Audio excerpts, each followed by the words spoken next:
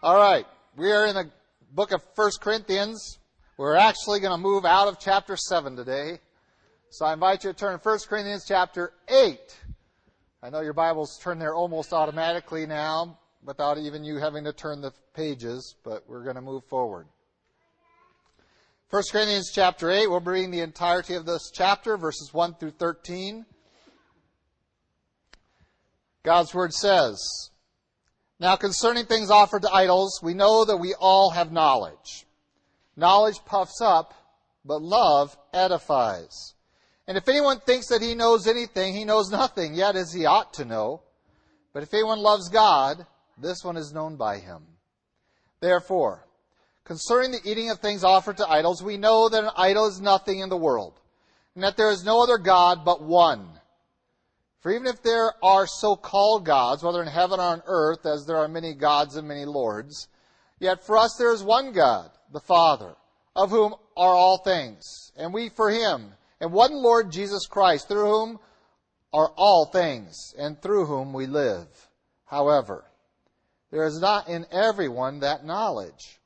For some, with consciousness of the idol, until now eat it as a thing offered to an idol, and their conscience, being weak, is defiled.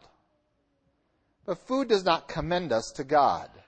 For neither if we eat are we the better, nor if we do not eat are we the worse. But beware, lest somehow this liberty of yours become a stumbling block to those who are weak.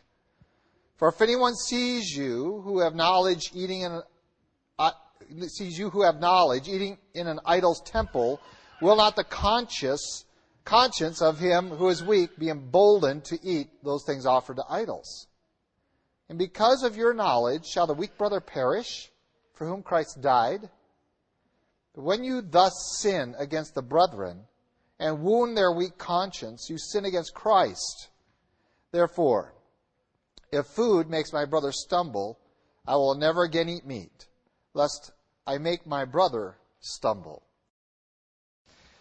Well, this morning we are finally moving away from our study on singleness and a secondary study on marriage out of chapter 7. We're going to move forward into chapter 8, and we're not going to spend nearly the amount of time here, not because it is less important. For one thing, it's only 13 verses instead of 40. So that's one reason. But I think it's an area that needs to be certainly addressed, and we see it addressed in multiple passages of Scripture.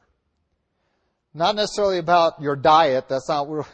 Maybe that's a place to start today, since we're having a carry-in dinner afterwards.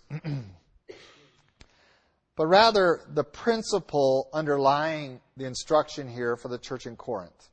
And please remember, we're dealing with a church that has puffed itself up. And so when we come to this time and again, this idea that, listen, here's the things that are destroying you as a church because you are glorying in them.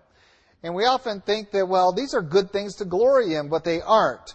And particularly in this area of Christian liberty, we need to be very cautious. Remember that the Corinthian view of liberty meant that they would even take pains to glory in the fact that there was immorality of the grossest nature amongst them, that they were tolerating. And Paul's instruction to them was clearly this is not what Christian liberty is all about. And he's going to be moving into now a little more subtle area. I mean, we would all step back and say, well, obviously, a man sleeping with his mother or with his father's wife is not something we are going to tolerate in our church. And yet,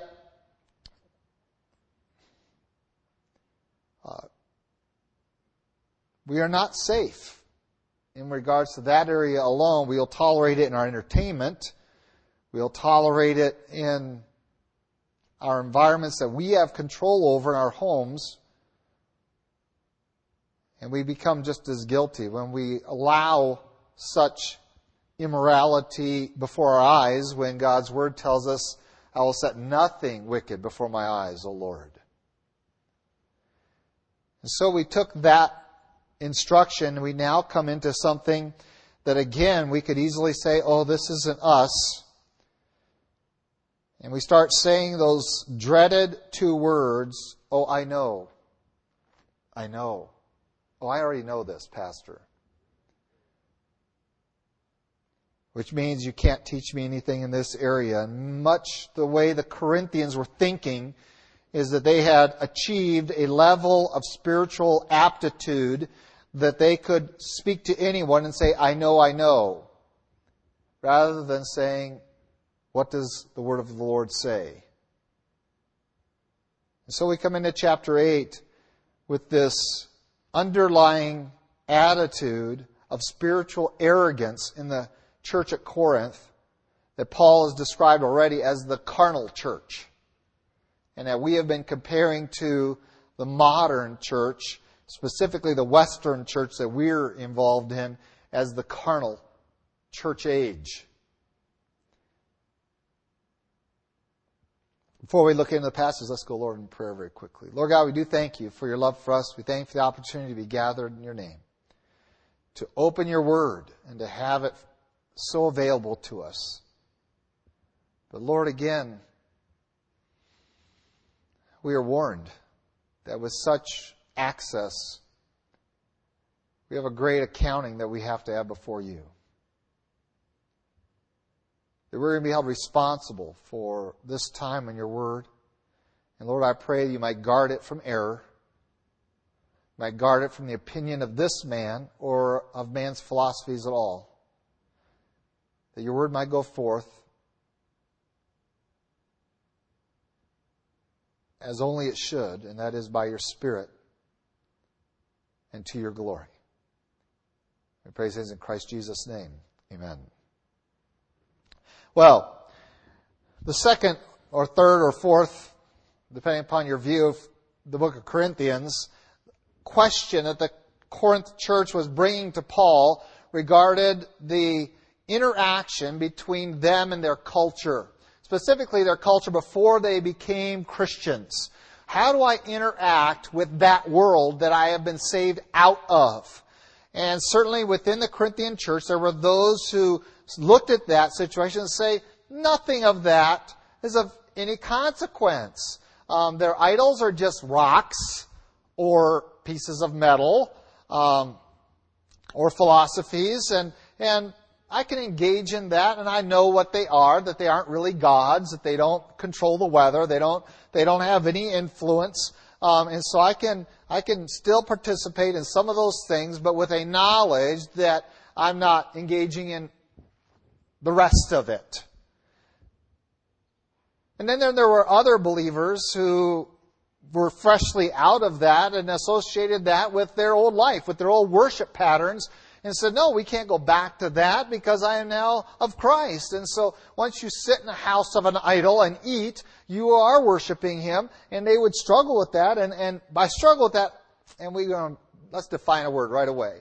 All right, here's the word that's being used in a lot of Christian circles is, well, that's an offense. And what that usually means is that offends my sensitivities, and that is not what the Bible uses that word to apply. It's not, you offended my sensitivities, and you're doing something that I don't really see eye to eye with you, and therefore you're offending me. Okay? We take that modern idea of the word offense and we bring it forward as though, don't offend your brethren. If that were the case, I couldn't stand here and preach.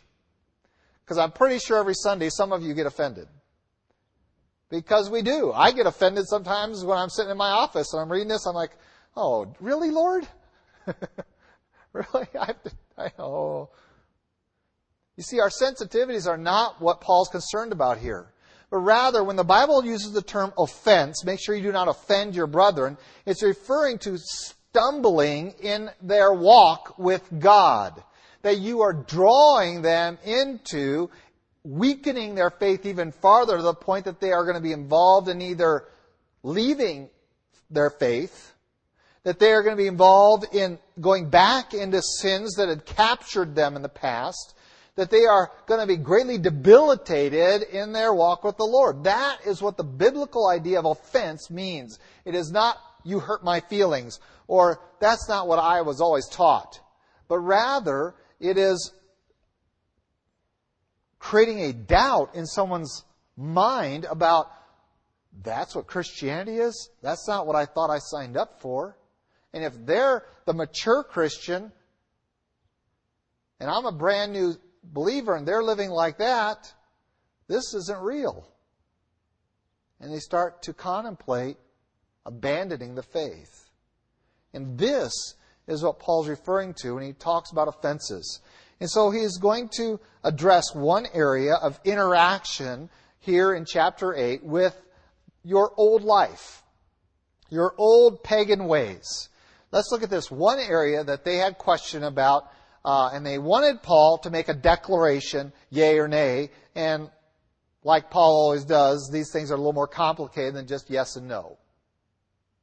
And so he's going to give them the full theological basis for how do I interact with who I used to be, with that world. How do I interact with a world that's still captured in paganism and idolatry and all the junk that was back there? And where do I draw the line, and how strongly do I draw the line? And do I impose that line on others?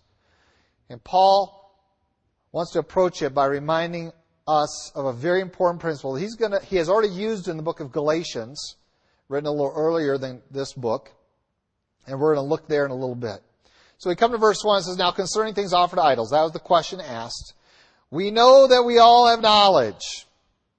Knowledge puffs up, but love edifies. If anyone thinks he knows anything, he knows nothing yet as he ought to know. And we have this idea of knowledge. And of course, the Gnostics were really into secret knowledge. And here are the Corinthians, and this is a dangerous thing when we start to think, well, I have grasped a principle of my faith. And I have laid hold on that principle. Now I'm going to live it to the nth degree. And newly grasped principles of faith that are tempted to live to the nth degree are dangerous. And I'll tell you why. It's because it leads you into an unbalanced life. Because you want to live out that knowledge without taking into consideration the rest of the truth that God has revealed. And so here the Corinthians could come to Paul and say, no, idols are nothing. They're just rocks. They're just things. They're nothing. So what is it?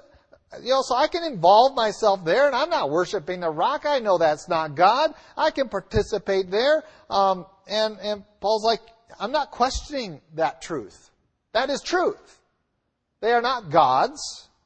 They are just rocks. They're just pieces of metal. They're hunks of stone. They're a tree, maybe. Or the sun. Whatever men worship. Yes, you have knowledge. But you don't have wisdom in the application of that knowledge to your Christian life. See, just because I can doesn't mean I should. And that is the place where wisdom comes into play. And so when we get this knowledge that I have this, and by the way, lots of Christians get this way when they first get saved. They know something their friends don't, and they kind of have some compassion. They want to share with them the gospel, but they tend to try to ram it down their throats because this is something I've figured out and you haven't gotten. I've encountered plenty of people who have figured out certain parts of theology and are sure that I was just too ignorant to understand it, and if they could just force it on me that they could get me to see it their way, it didn't work, usually. Knowledge puffs us up. We have this understanding of a principle. We think that we're the first ones who have acquired it, or we're going to acquire it better than anyone else in the past, and we're going to apply it to our lives, and we walk around almost with a degree of spiritual pride.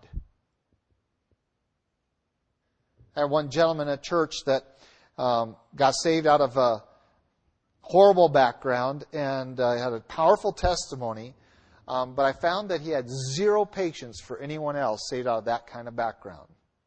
Because you see, he was an alcoholic and tobacco user, all those kind of things. He was really wrapped up in it all. And he said, the day I got saved, I lost all taste for that stuff. Well, praise God, right? I don't question that testimony at all. What was the problem? The problem is that he expected that anyone who was truly saved would have the exact same experience as him, and therefore any believer that had any taste for it still in their mouth or any desire after it, their salvation was in question. Because he applied his experience as ultimate truth that needed to be applied to everyone.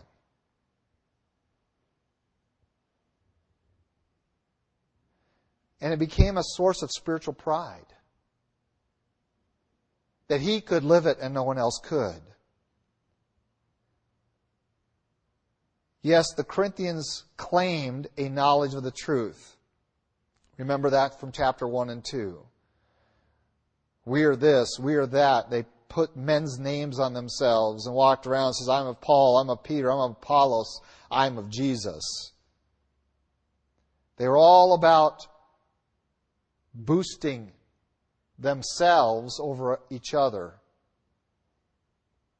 Much like the Gnostics who came into Galatia and claimed this deeper knowledge of spiritual truth and totally messed up this church. So that Paul writes the book of Galatians and says, what is going on with you foolish people that you would listen to these people who claim to have this superior inside knowledge of God that isn't really truth at all?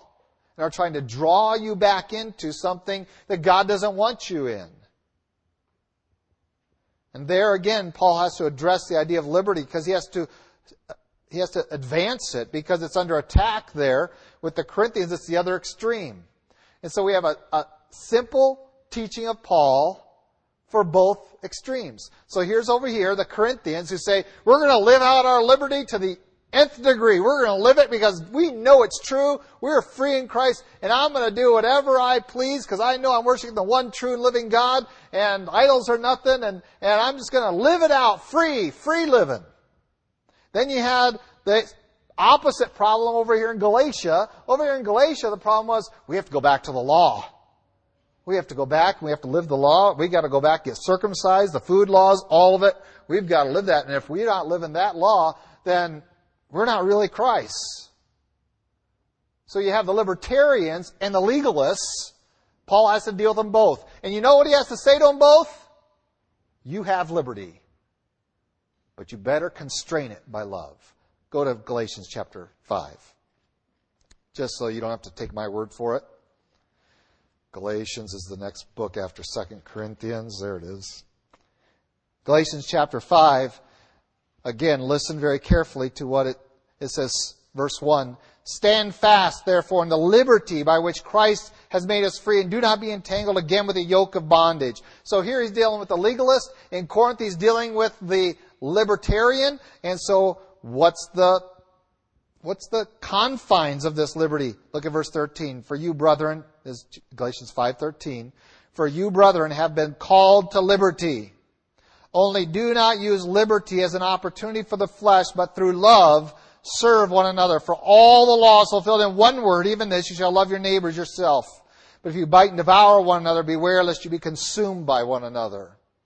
And so here, both in 1 Corinthians 8 and in Galatians 5, Paul has the same message to both of the extremes in Christianity. To the libertarian, he says, listen, yes, it's true you have liberty, but what you're lacking is humility and love. And over here to the legalist, he says, you don't understand you have liberty, but now that you've been exposed and I've been telling you have liberty, don't forget, love is the constraining factor to your freedom. And when we get this balanced Christian life, we realize that yes, I have a great liberty in Christ and that the law no longer has its weight on my shoulders. And yet I can live a self-controlled life, and the control over my life is about my love, God's love through me for others, particularly my brethren and for the lost. How should I live for them? You see, knowledge puffs us up into thinking, I have my rights. And this really feeds American carnality, doesn't it? In church, I have my rights. Because we've been taught that we have rights. We've been since we were wee high the grasshopper. And by the way, as soon as your kids send your kids off to school, one of the first things they're going to find out is they have rights. You know, and I remember my kids coming home from school and, I'm going to call the police. I was like, you'll never see a phone the rest of your life, you know, if you want to play that. Because they were convinced by their school that they had rights. You know, and God's Word doesn't declare that. Very few times. We have a right to death. You want that one? I don't find very many claiming that. Eternal judgment. But we believe we have rights. And so once I have this knowledge of my condition spiritually and the liberty that is mine in Christ, because I'm a good American, I believe I should exercise my rights. Because we haven't discovered the corollary principle, and that is that the Christian life is not about you. It's about serving God, and we serve Him by serving one another. And so this individualism and this exalting of my rights and exercising them to its fullest for my benefit and for my ease and for my comfort is not a biblical proposition at all. And so Paul rightly concludes, knowledge puffs up.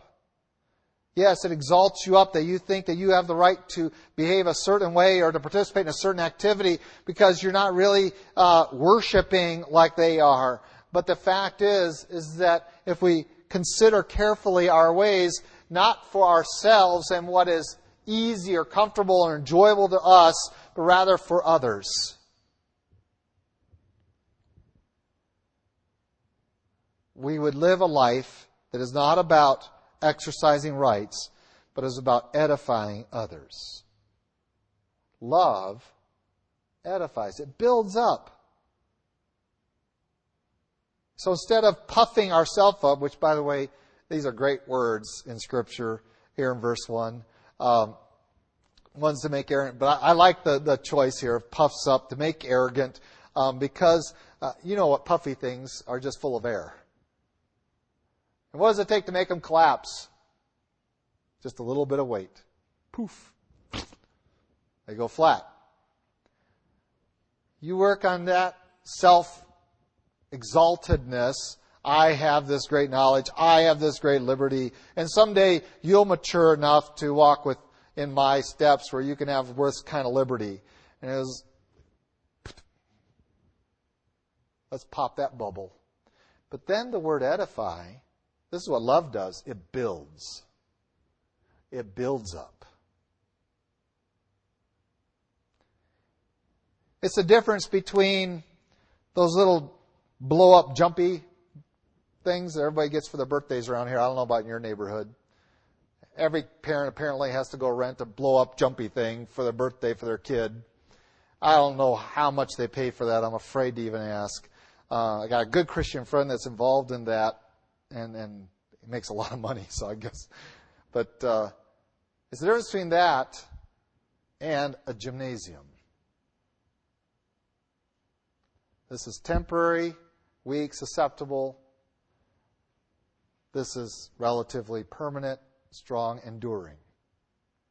The Bible says when we function as Christians in a loving manner, the object of our life is not how free can I live. The objective of the life is how much can I serve. And once that becomes the object of my life, once that becomes the desire that I want to lovingly serve others, then knowledge gets constrained to its proper perimeters. So yes, true enough, you have this liberty, but you also have a responsibility.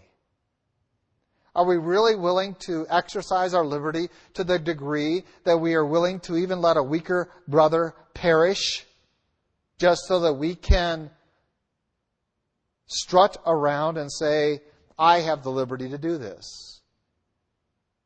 And do you not think that you'll be under judgment for the exercise of that liberty?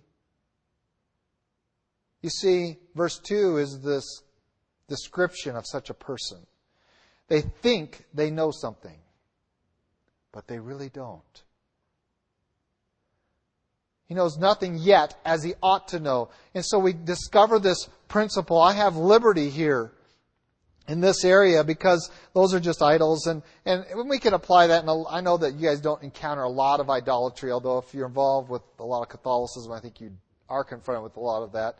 But we're all involved with the world's worship. And it's easy for me to say, well, I'm going to participate in it to this degree. But, I'm not really worshiping that as a God. I have my priorities straight. And the question really is, who knows that? Because fundamentally, your participation in that, if your life is on a perspective of loving others, is concerned about other people. What do they know about you? Do they know you're not worshiping that God? Do they know who your one true and living God is? Do they know that? You see, once I begin to approach my life as not my own, which, by the way, that's called a Christian life, belongs to Christ. You are not your own, you're bought with a price. Therefore, glorify God in your body.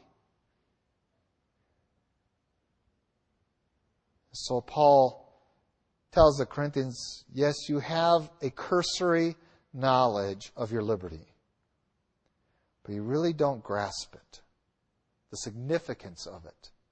You are free to be righteous. See, Christian liberty isn't about free to press the limits. It's not to try to push the envelope out there and to see how much you can participate in the old life and still not buy into the philosophies of the old life, but rather it is a liberty to get to the center. You are free to come to Christ and to strive to be Christ-like, something that the world cannot participate in. You have the freedom to participate in it. How Christ-like can I be? Was Christ condemned for pushing the envelope a little bit? By some of the legalists, yeah. You're eating with tax collectors and publicans. Your disciples, they pulled some grain off in the field and ate on a Sabbath.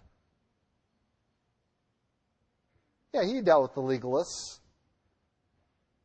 But these are not individuals that had any real relationship with God. They were legalistic teachers of the day. But we find from the masses, and you'll always have those way out there on that legalistic extreme, the Judaizers types, who will want to impose that, and they'll be critical no matter what level, unless you live at their level of what they perceive to be righteousness.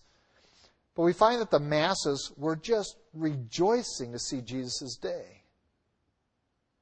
That He's going to come and teach us.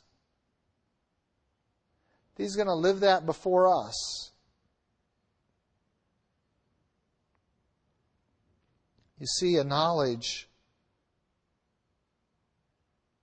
of the principles of God's Word, deeply known, will be lived out joyously, serving others with genuine love. That's what he means by when you really, how much you ought to know something, how deep you ought to apply it, and where wisdom is found is when we hit that balance of understanding the principles of God's Word and recognizing the perimeter of their application is loving God and loving one another. And it is that which honors God. Verse 3, but if anyone loves God, this one is known by Him. I'm going to startle you, I hope, a little bit. Okay? The demons know. Just let that sink in a little bit. The demons know.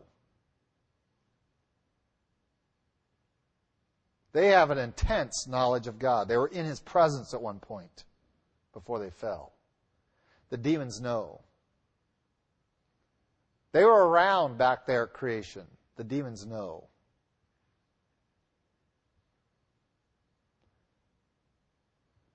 So before we get too exalted in ourselves over knowledge of God or about God and confuse that with a relationship with God, let's make sure that we grasp that what God views as a relationship is one based not only upon knowledge, but particularly upon a loving relationship one with another.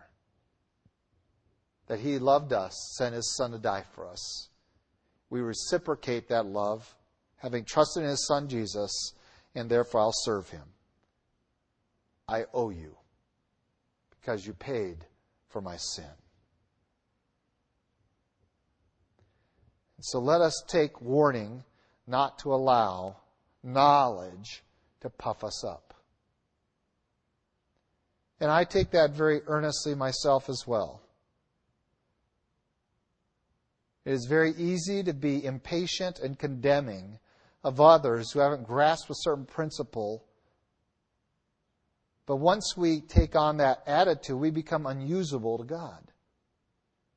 I would much rather be gentle, loving, so that I have opportunity to teach and to grow in the knowledge I have. This is what Paul tells Timothy, a young pastor. He says, listen, don't get into disputes and arguments, because what are disputes and arguments really all about? It's about my knowledge versus your knowledge. Let's argue it out, point by point. Where's the love in that? Where's the godliness there? And so Paul tells Timothy, don't get into those disputes and arguments over words and genealogies and all those things. You stick to the truth. You stick to the foundations. And it's not that these other issues aren't worth our study and grasping of it. But it's, let's keep to this core and recognize that you're not going to change those men's minds, because the problem isn't their knowledge. The problem is their heart. And make sure that's not your condition, Timothy. Make sure that your heart isn't in the wrong condition. Therefore, and if you become in that condition, you're not going to be able to teach anyone. So you have to maintain a teachable heart and a spirit, a humility that says, yes, I've grasped this truth. I'm not going to argue it with you. I'm going to be patient and loving and pray and see what God's going to work in your life and in mine. Because just because I have acquired a handle on one principle of God's Word doesn't mean I really know it the way I ought to know it.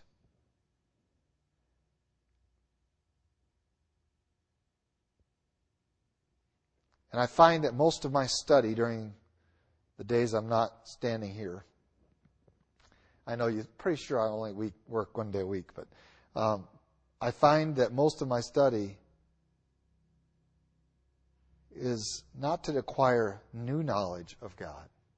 Most of my preaching is not to communicate to you new knowledge of God, but to deepen what we really know.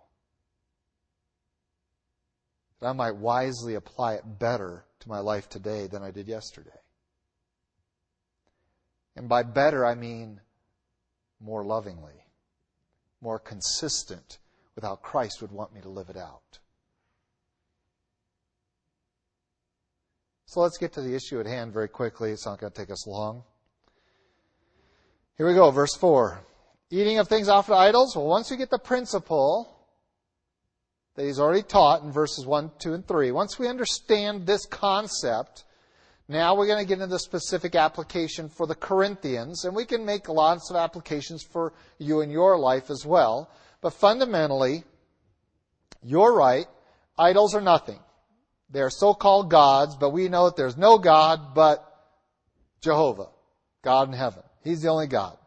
In heaven, on earth, there's many that are called gods. There are many that we call lords. People give them their allegiances. There's 1 billion gods in India alone. Figure that one out. That's just about one for every 1.2 people. So, kind of interesting. We know that those aren't gods. There's just one God. We have that. That principle we have grasped. It's a truth. There's one Lord Jesus Christ. There is one through whom all things and through whom we live. There's one God. Jesus Christ is in that Godhead, and all things applied to the Father. He here applies to the Son. And this is a very powerful verse in verse 6 regarding the oneness of God and yet the pluricity of God. That this one God has a amount of plurality to Him, a multipleness. So there's the Father, and then there's also one Lord Jesus Christ. And see what He says about the Father in verse 6? Of whom all are all things, and we for Him. And what about Jesus Christ? Through whom are all things, and we for Him, whom we are. Slightly variance of terminology, but fundamentally, everything we say about the Father is true about Jesus Christ, who is God. Once we understand that, there's that one God. We don't serve two or three gods. There's not the Father, Son, and Holy Spirit. We're not Trinitarians. Trinitarians believe in threeness. We are Triutarians, which says we are three in onenesses. I know that we believe that we hear the Trinity a lot, but that's really only saying we believe in three. And the Jews of our day have that accusation that you believe in multiple gods. You are Trinitarians. We are Triutarians. That is, we believe in three in one.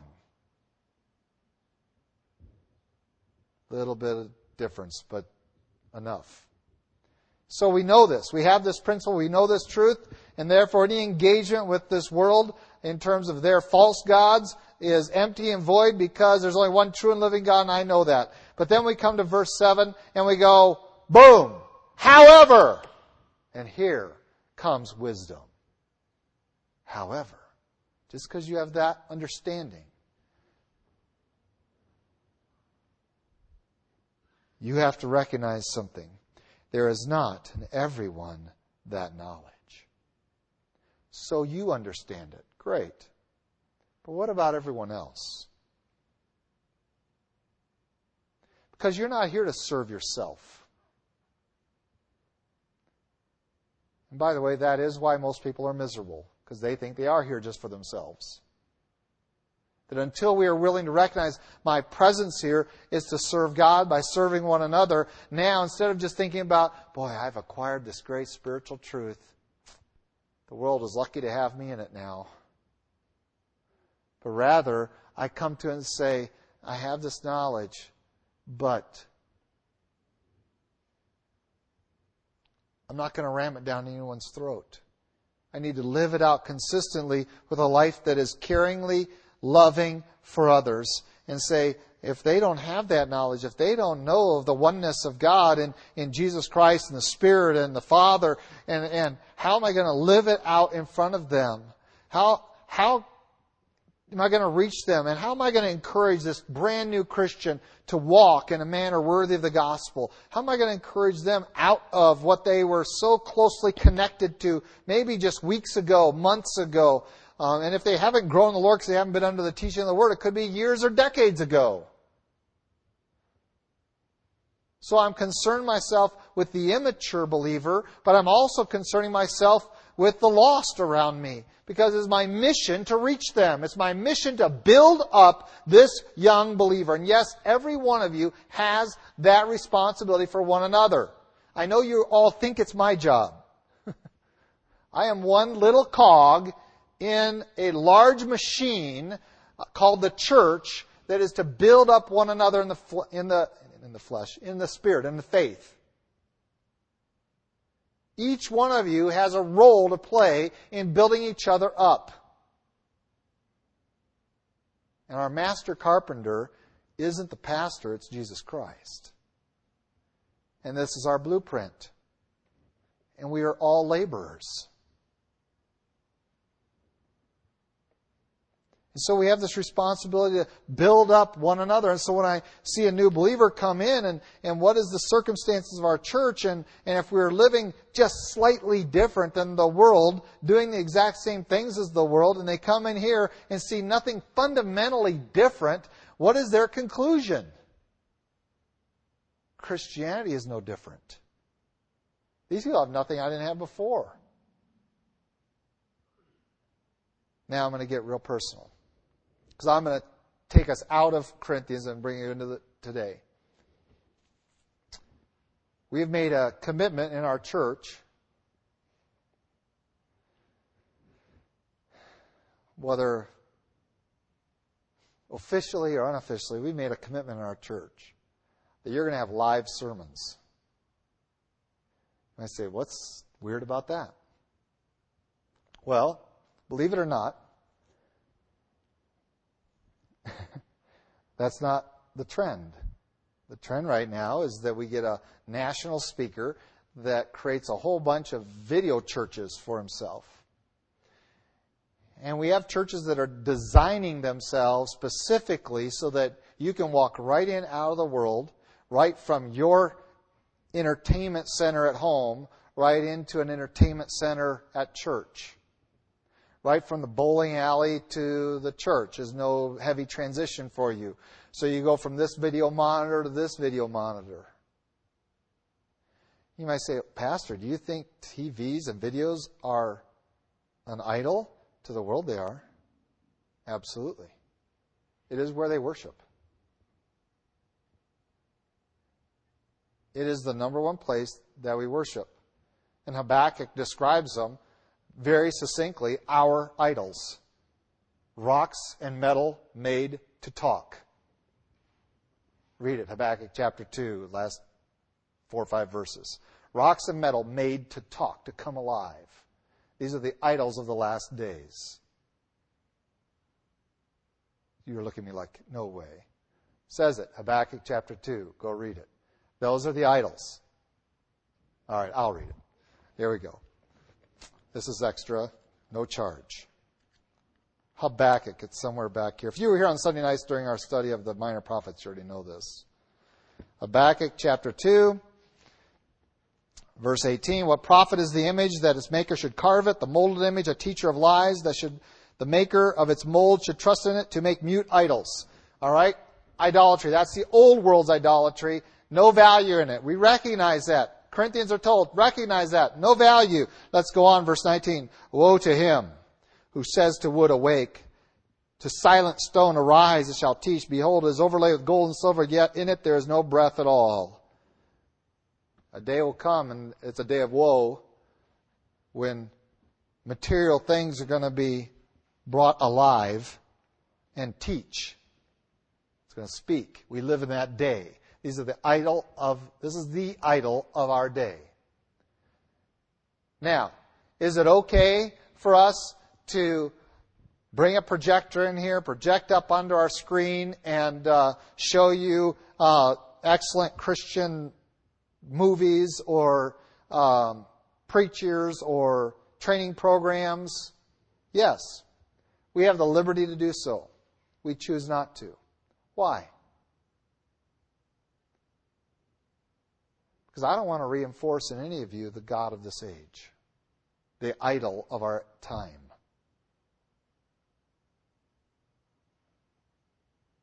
Do I have a TV at my house? I have several.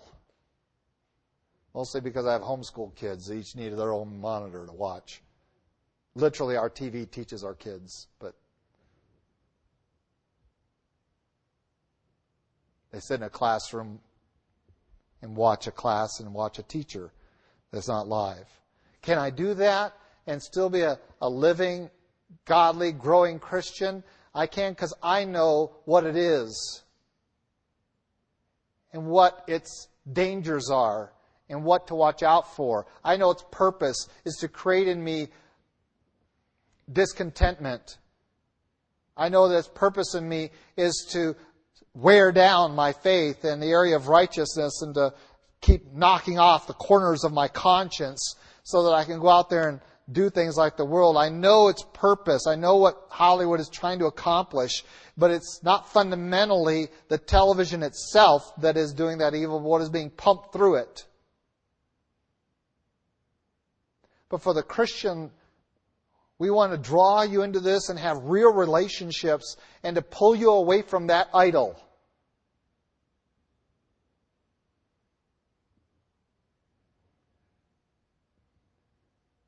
And so we don't have it here. Go to any classroom. You won't find it. It is the idol of our time. And so, for some, there is not that knowledge that they are worshiping in front of that idol.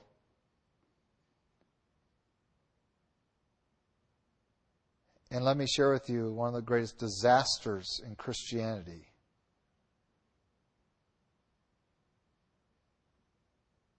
Is how much time is spent.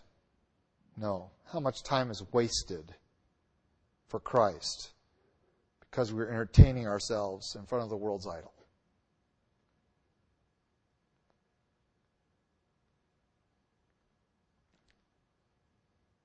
The best thing a new Christian can do is get away from it and grow till they learn how to control it instead of letting it control them.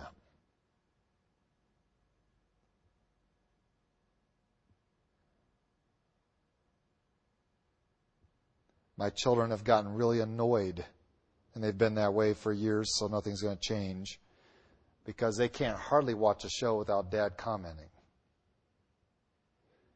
And if we watch the same video over and over again, they hear the exact same comments at the exact same places. They're all smiling up here because they know it's true. Why do I do that? Because they're not mature. And it's so easy when they were young to just swallow that as truth, because there it is. And it's a video Dad lets us watch, so it must be okay, and everything there must be true. And so if the Waltons, and we're watching the Waltons, I'll go, that's not true! And yes, I'll say it every time we watch that episode, because it must be communicated. Because they're trying to communicate error. And if we are young in the faith and can't recognize those things, then I have this proposal for you. Stay away from it entirely. Throw it out the door.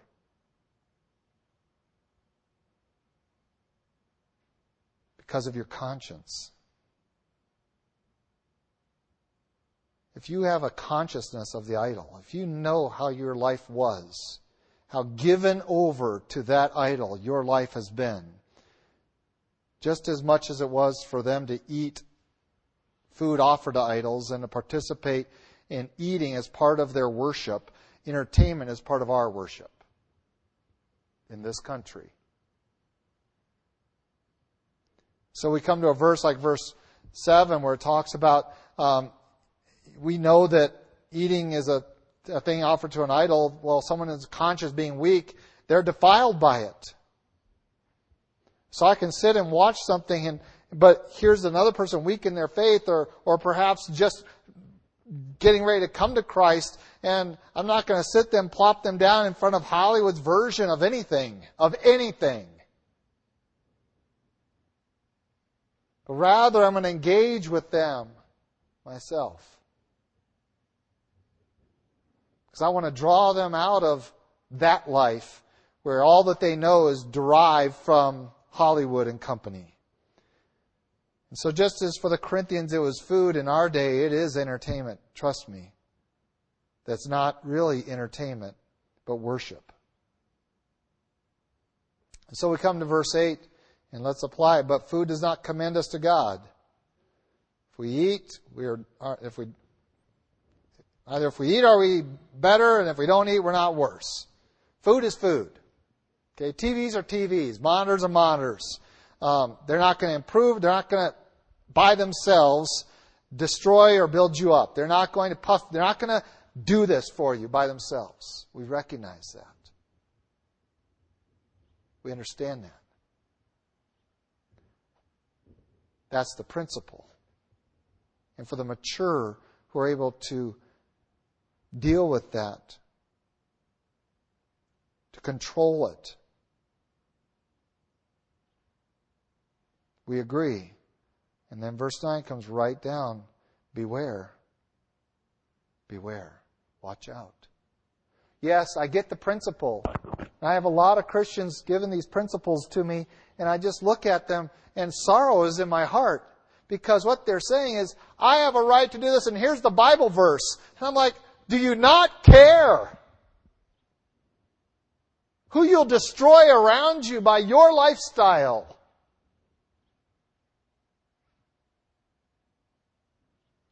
Oh, I care. So I'm going to live, not my liberty, I'm going to live a self-imposed, confined life to what is excellent, what is best.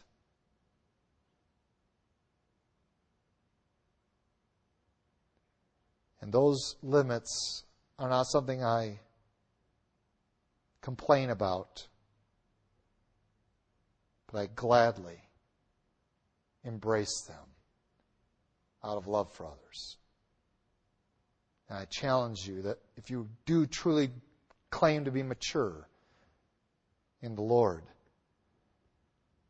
that you recognize this most powerful principle of Christian living, summing up all the law, that we love one another.